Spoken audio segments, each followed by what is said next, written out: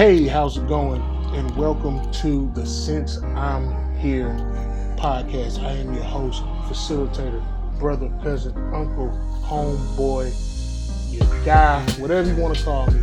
I am Tyrell Grant. And as I said, this is the Since I'm Here podcast. Man, I'm excited. Doing some things behind the scenes. We're now on Spotify, Google Podcasts, Apple Podcasts, Pocket Casts, and a whole bunch of other places. You can also find us on Facebook at Since I'm Here Podcast. On Instagram, you can contact me at Since I'm Here Pod. That's Since I'm Here Pod at gmail.com. All this info will be in the description of this podcast. So if you fast forward, whatever, check it out in the description below. So, as I said before, I'm starting a new thing because, we try to deal with topics on this podcast that are relevant, timely, and right now, some of the relevant and timely stuff, man, is super negative, super controversial, and just kind of pulls from your spirit. But it is stuff that we need to talk about, or that I get to talk about since I'm here. But what I want to do, and something that we started not too long ago, is just try to throw something positive out there, something that kind of breaks up all the bad stuff that we hear and all the deep, real stuff we have to get to. But in searching out for this podcast, something positive, I really try to start my day with stuff like that, man. But I found an article from ABC News, and it's about a man who raises nearly $8,000 to pay off high school lunch debt for students. I don't know if you heard about this, but this is an article from ABC News. I'm sure it's all over the place. But this man stepped up to help students in his community with raised almost nearly $8,000 for these children. And that's incredible. This brother's name is Dustin Wright. And he created a fundraiser on Facebook. And his initial goal was to collect like $1,000, just a stack or so, just to help towards some of these negative lunch account balances at Amherst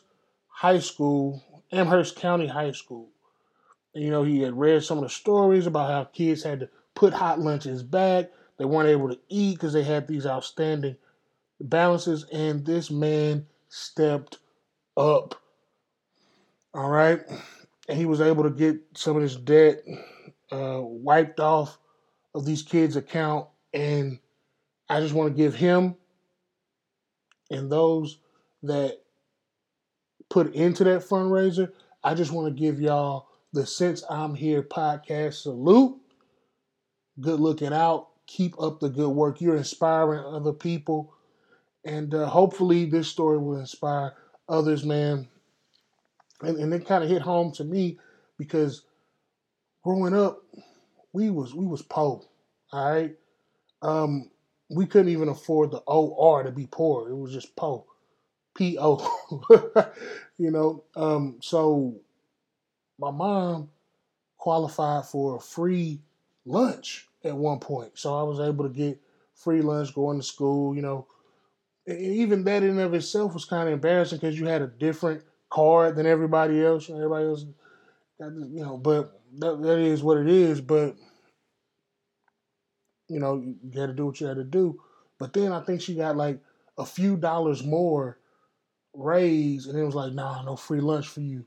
So, when I could, I would put, she'd give me a few dollars. I put something on the account. But man, when you was negative, you go up there, you get your little sandwich, you get your little thing, you think you about to eat, and they hit you with the nah, fam. Nah, you're not eating today. And it's just a crazy feeling, man. You got to go through the rest of the day, in middle school and then going into high school, especially ninth grade year, you're not even at the age where you can even have a job yet. So you kind of just at the mercy of whatever your parents can give you. And if they at that time can't afford to give you that, you just go home, just go throughout the day hungry until you get home. And in some cases, I had some friends, they didn't even have nothing at home to eat and to look forward to eating. So him coming through, handling that for them, that's a big thing, man. I wish somebody would have been there for me, but I made up for it. I'm still, I eat a lot now to kind of make up for that. So it's all good. And I see stuff like that, and I just can't help but look at our country, man, with all the vast wealth, with all we have, and then to see kids hungry, it's insane considering how much food we waste, how much food we throw away, how much food we consume. We're the fattest nation in the world, and I get it, man. I got a few pounds myself, man. We just packing on the pounds, we eating, and then we have kids that's in school, in a public school where our tax dollars go to, and they even have everybody should have a free lunch if you're asking me. And this is something I see every day, man. Just being in the early child care field and owning a preschool and things like that. Me and my wife, we see it every day, man. We've had to buy groceries for families and stuff like that. And it's just kind of heartbreaking when you see what some of these kids go through. So when you see people step up like this, they saw a problem. Nobody had to tell them what to do. This guy said, look, let me start a fundraiser. People put their money where their mouth is, and they put it to the proper place and made a dent in some of this, man. And that's a good start. And they should be applauded. And again, you get the Since I'm Here podcast. Salute all day. Respect. As you already know about this podcast, man, we talk about everything. With my background in the church world, particularly in what many would call the Christian community, um, everything that I see, I kind of filter through that lens to a certain degree. Um, Obviously, being a black man, I filter things through that lens. And so I guess that's a part of my randomness. Always on all these different sides, man. But one thing that has definitely collided those two worlds in recent weeks, as you all may know, is the trial and ultimately the conviction and sentencing of Amber Guyger. For those of you that don't know, I don't know what rock you've been living under, but about a year ago, Amber Guyger, who is a police or was a police officer, got off work, walked into the Southside Flat apartment complex there in Dallas, Texas, my home state, Texas. I don't know if I even want to claim them right now, but there's so much going on. We're gonna talk about it. But she walks into the Southside Flats where she lives, but ends up going to the wrong apartment building and shooting the good brother Botham Jean. And in shooting him, he ends up passing away, dying. He was murdered. And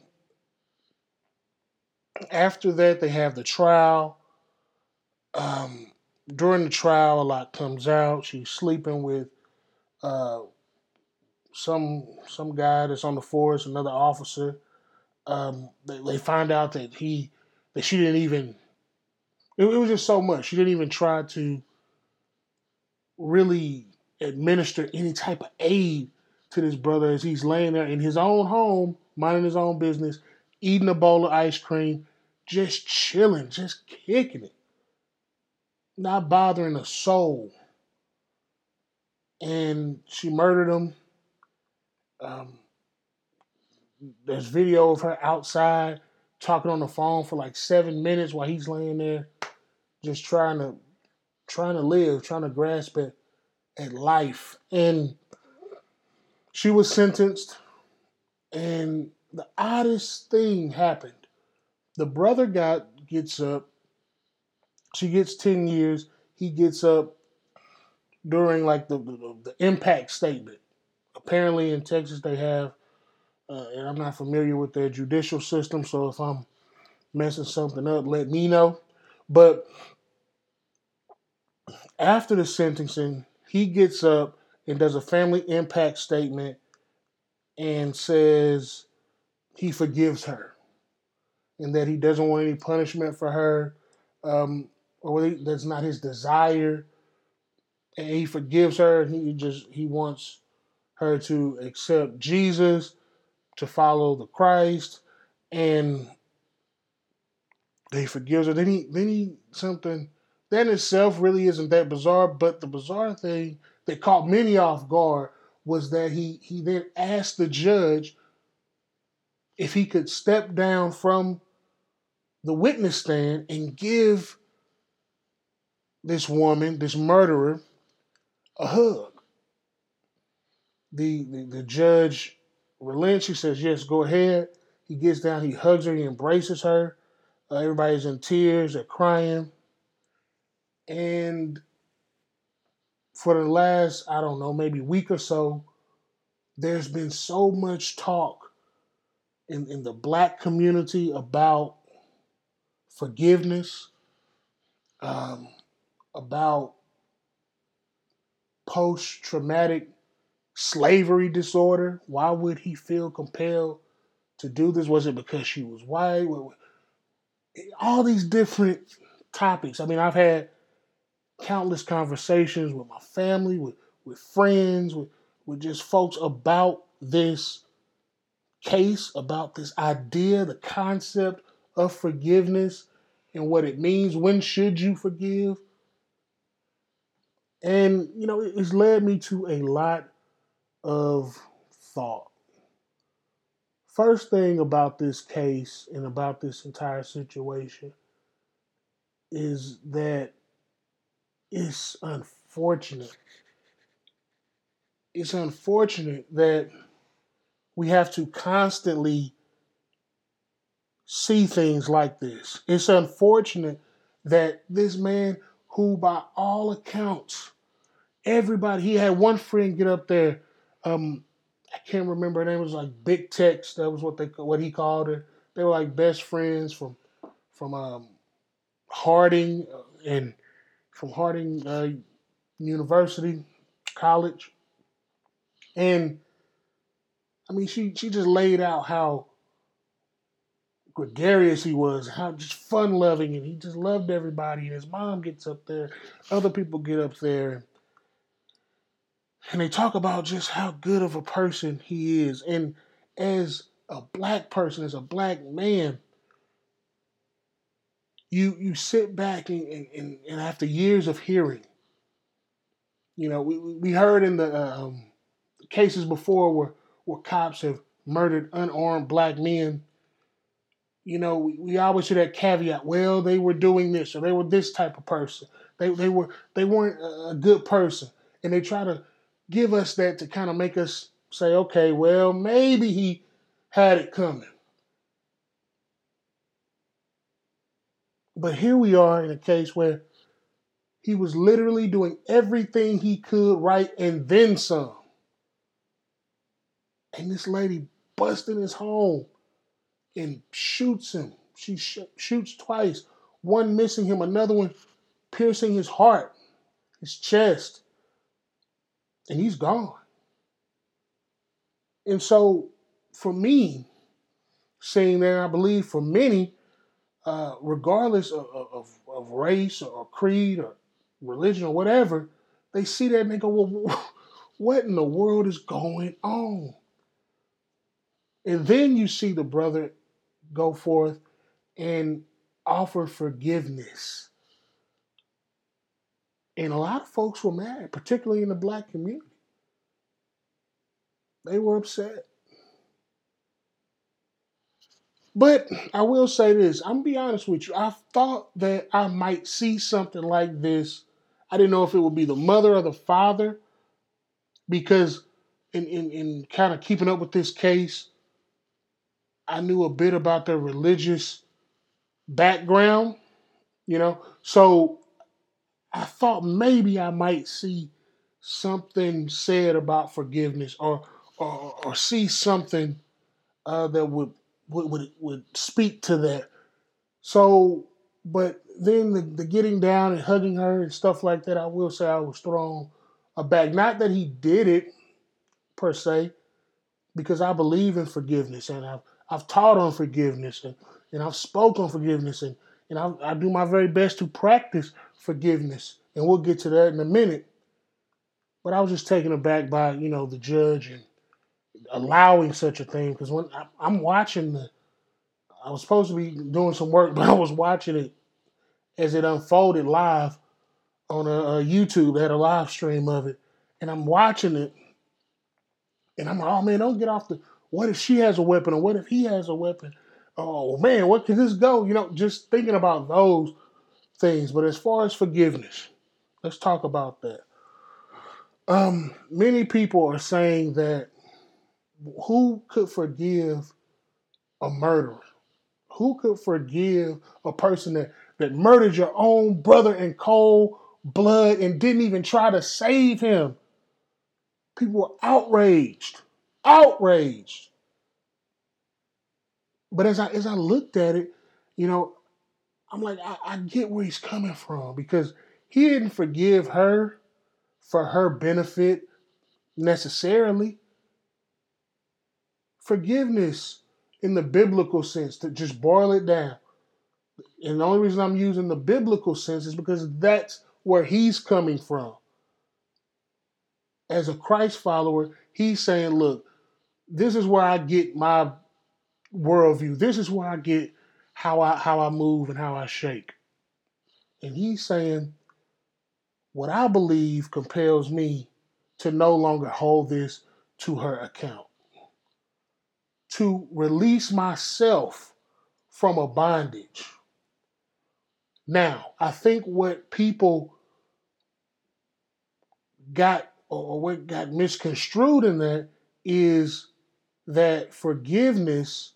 Now, he did say, I don't want you, I don't even care if you get any time. Well, it was kind of too late. She was already getting the time, right?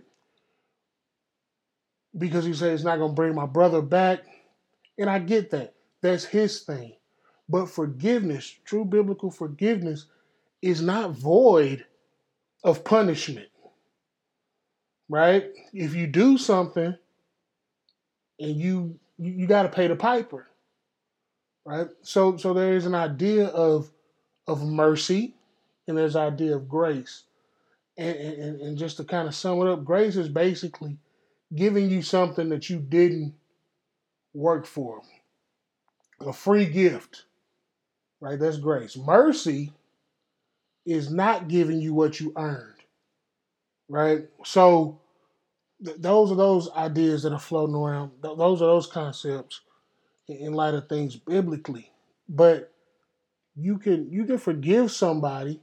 He forgave her, but that doesn't stop the fact that in a court of law, she still has to face this punishment. And she did. Now, I'm gonna be honest with you. I ain't gonna hold you. 10 years for me was a little too nice, right? Considering you can get off after 5 or even less than that with parole. It just didn't, the punishment didn't seem to fit the crime. And I think that was also a big contention from a lot of folks, but again, particularly in the African American black community. So when you see this, or when we see this, we just go, huh. All right, 10 years for another black life. And it does bring up the Philando Castiles and all the other names that escape me right now. They would escape me while I'm doing my podcast, right? But it just gets old. And so these conversations are going on throughout our community, throughout this nation, and it hurts. But again, no one's hurting it more than this family. So, so we go past that. We're all trying to process that. And in Dallas, once again, we see that one of the witnesses, one of the key witnesses, Joshua Brown, is murdered outside of his apartment, um, not too far from the Southside Flats where the incident with Amber Geiger and Botham Jean took place, or the murder of Botham Jean took place. We see Joshua Brown, who used to be the next door neighbor. The apartment next to Botham is where Joshua was staying. And he testified to what he heard and what he saw that day. And they credited him as one of the people that helped get her convicted. Well, we see not too many days after the sentencing and everything is over with, we see this young man murdered. Now, many people are saying foul play. And again, I'm not going to hold you. This is pretty weird in and of itself. They said he was doing some type of drug deal, and one person who was our witness said he was just getting out the car and then this happened. It just doesn't look good, family. It doesn't look good. I'm sorry, it doesn't look good. I don't have my tinfoil hat on right now. I'm just telling you, it don't look good. We gotta wait for some more to go in, but we keep seeing this. This is an interesting case. Now, in a seemingly unrelated event, a couple days ago of the airing or the recording of this podcast, and I might be butchering his name, Antiana Jefferson. And please forgive me if I'm messing her name up. Antiana Jefferson is this young lady. She's watching her nephew. I believe she has an elderly mother or someone living there, or she's at the house with her. And a neighbor around 2 o'clock, I believe, at night, or in the morning, however you want to look at it, 2 a.m., sees that their door, a couple of their doors, are open to their home, to Mrs. Jefferson's home. And he does what any good neighbor would do, not understanding what was going on, not able to, render the right service just in case it was a burglary or something that was going on. He picks up the phone to a non-emergency number and calls the police. He calls the police in Fort Worth, and 15 minutes later, they arrive. 15 minutes later, they show up. 15 minutes after you get a call for a welfare or wellness check, they show up. No sirens. No, don't make much to any noise. They show up. He's just doing what a good neighbor would do. They show up, and you can look on the internet now. Saw this video of a body cam of an officer. He was about, I think, 18 months. I could be off on that, but he was a rookie police officer. Rookie police officer. Body cam shows him never warning Miss Jefferson that he is a police officer and that he's come to do this or that, which we know is what they should do. They should alert you to their presence. They should identify themselves so that what occurred will not occur. And they're at the window. Well, I forgot to throw that in. They're at the window of this home, of this residence. And as she is lifting the curtain to see what the commotion is, pow, shoots her. Basically point blank range with her nephew looking on.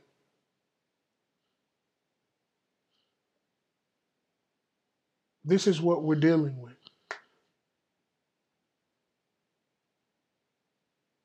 This is what goes on, and it's happening far too much. It's far too much, family.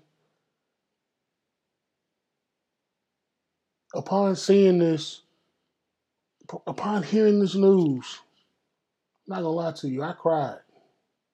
It brought tears to my eyes.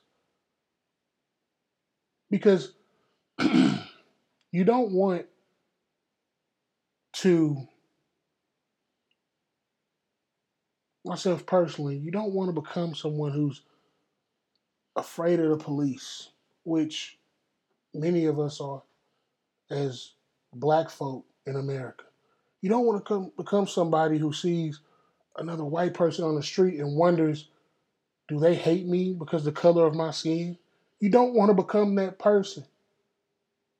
But when you see people in their home, up playing video games with their nephew or watching TV and enjoying a bowl of ice cream. The other night it's like 9:30, I was up playing Nintendo and stuff with my son. That could have been me. That could be you. So upon seeing this and hearing this, it just brought tears to my eyes. And it made me wonder, how far is all this going? Where are we headed with all of this? Since I'm here, let's just talk about that. Where are we headed with all of this? I see preachers and pastors in the area banding together in the Dallas Fort Worth area. If you from Dallas Fort Worth, you know it's basically all the same. If you've been there, you know to that trained eye, it's all the same. But I see these people banding together, and one thing that I heard that I think we should all take heed to, it was one pastor. I'm sorry I can't remember his name. Y'all gonna learn that my memory is not the best. I used to smoke a lot of weed years ago. It's just it is what it is, bro. It is what it is. But I saw all these people talking, and I saw this one pastor. He spoke out, and he said that we have to not let this. We have to not let this become something that is here today, gone tomorrow. He said so many times we see these things, we go, this is outrageous. What is going on? And then we just move on and we don't care in a week. Something is wrong. It could be, well, it's not could be. We have a system that is flawed. It's systemic. But something is desperately and definitely wrong with us as human beings. Could be sin, could be insanity, but we have gone off the rails. We shouldn't be that afraid of one another. That we lose our minds and start just going crazy with and shooting each other before we even know what's going on. Racism is real. Bigotry is sure enough real. And I'll tell you this story, and it speaks to the realness of racism and bigotry and supremacy, white supremacy, if I can use that term. But it really speaks to the fact that this stuff is not a part of us. It's something that's learned. It's something that's taught. We weren't created to be like this. Now, a while back, well, I'll start here. Like I just said, I own a business and we take care of people's children, kids, all day long. I've never met a racist, bigoted baby. Not once. I don't care what color, anything, nothing. Children could care less until you make them care about skin color or religion or whatever the case may be that we find lines to separate ourselves on. They just want to play and pretend to be Spider-Man. Okay? That's all they want to do and eat. They eat a lot. They're like little trash compactors. They eat a lot. So it just baffles me. You read in scripture like, hey, Jesus says, hey, be like these little children. I think we should be more like them. We too smart for our own good. Right? So, speaking of that, one day it's me and my son, my oldest son. At the time, he was about 4. And we go to a local park. I live in Kentucky, by the way. I know what you're thinking. Yep. Probably wasn't the best idea for a black man to move to Kentucky. But that's a whole nother story for a whole nother time.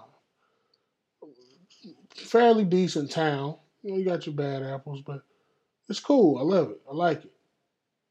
But anyway, we go to this park, as we've done many times before. Across the street is this market. Go to the market, get some drinks or whatever, and we go to the park. I'm walking. My son's kind of running ahead of me. I'm walking. And in front of us is a little boy with what I will assume was his granddad.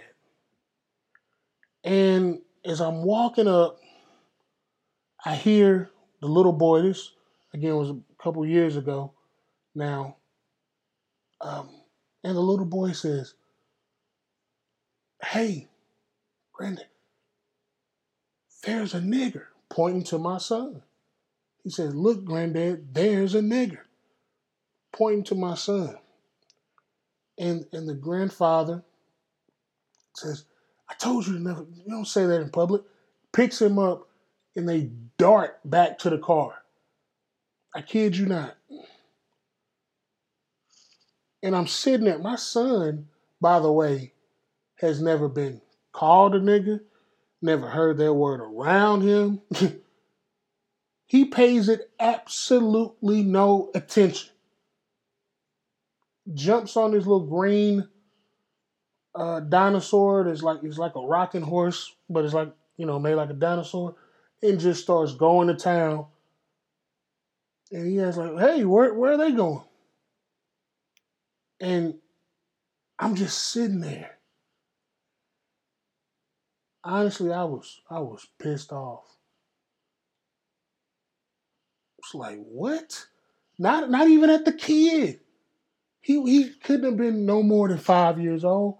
Maybe 6. Okay, anywhere from 6 on down.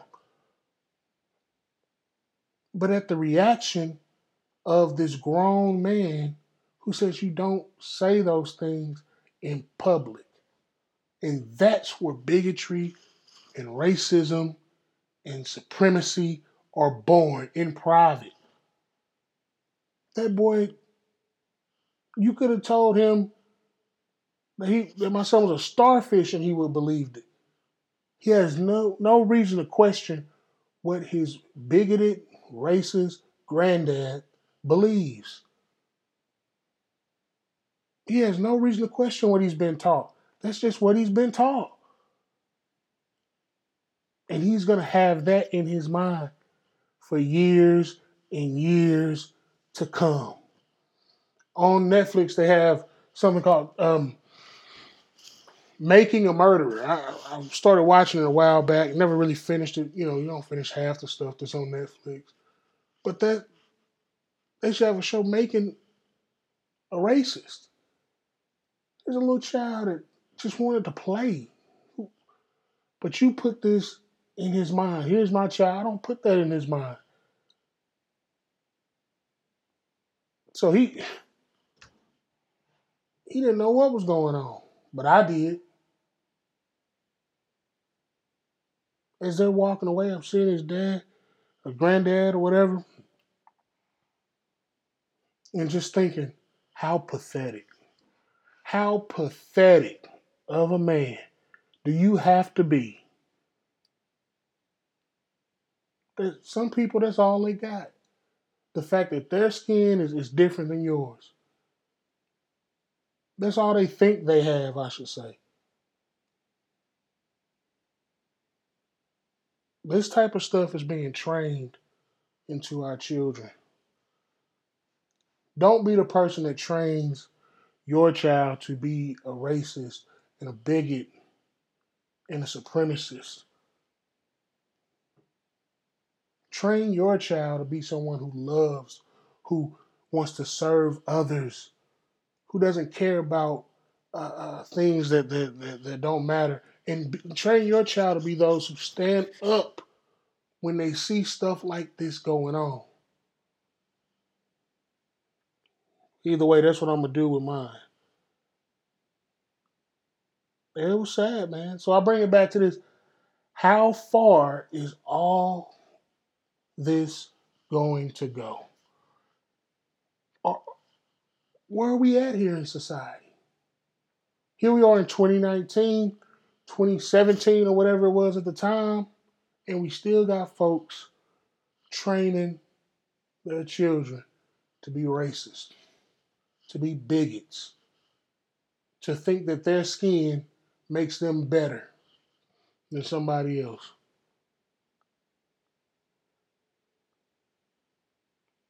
Now, I could have made some judgments about him.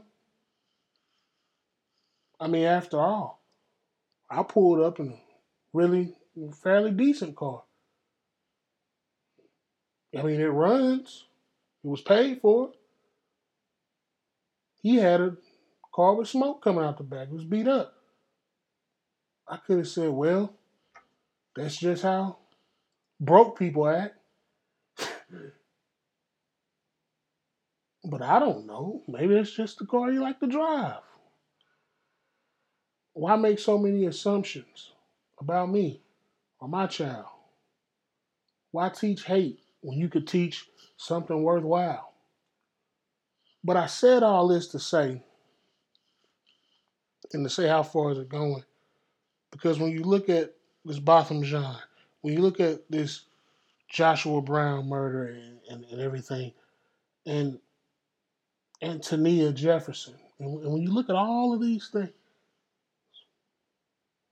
and then you take in consideration the countless upon countless murders and misunderstandings between black men and women and police officers who are predominantly white, or the many videos that you see online of injustice and hate against people of color and all walks of life. This stuff starts at home. It starts at home. It really does. What we teach, what we show our children, they're going to take it with them, you know. But I can't help when I see this stuff online, when I see this stuff in the news. I rarely really do watch the news, man. I try to stay away from it. You know, I'll look online, look at a few articles, but as far as like these news telecasts, CNN, I just can't do it. Fox News, I really can't do it. I would love nothing more than those channels to just go away. You know, they're just biased. I just want to hear the facts about what's going on. I don't need to hear 6 different people give their opinion, only to go to break and give even more opinion to the exact same topic. Report the news, man. That's my rant about news. I just see it, and it's. I just wonder, man. Like, it's like somebody wants us to fight each other all the time. This should all be so simple, to quote Lauryn Hill. But we just keep coming up with scars. This should all be so simple. It's like somebody wants us fighting. I don't know.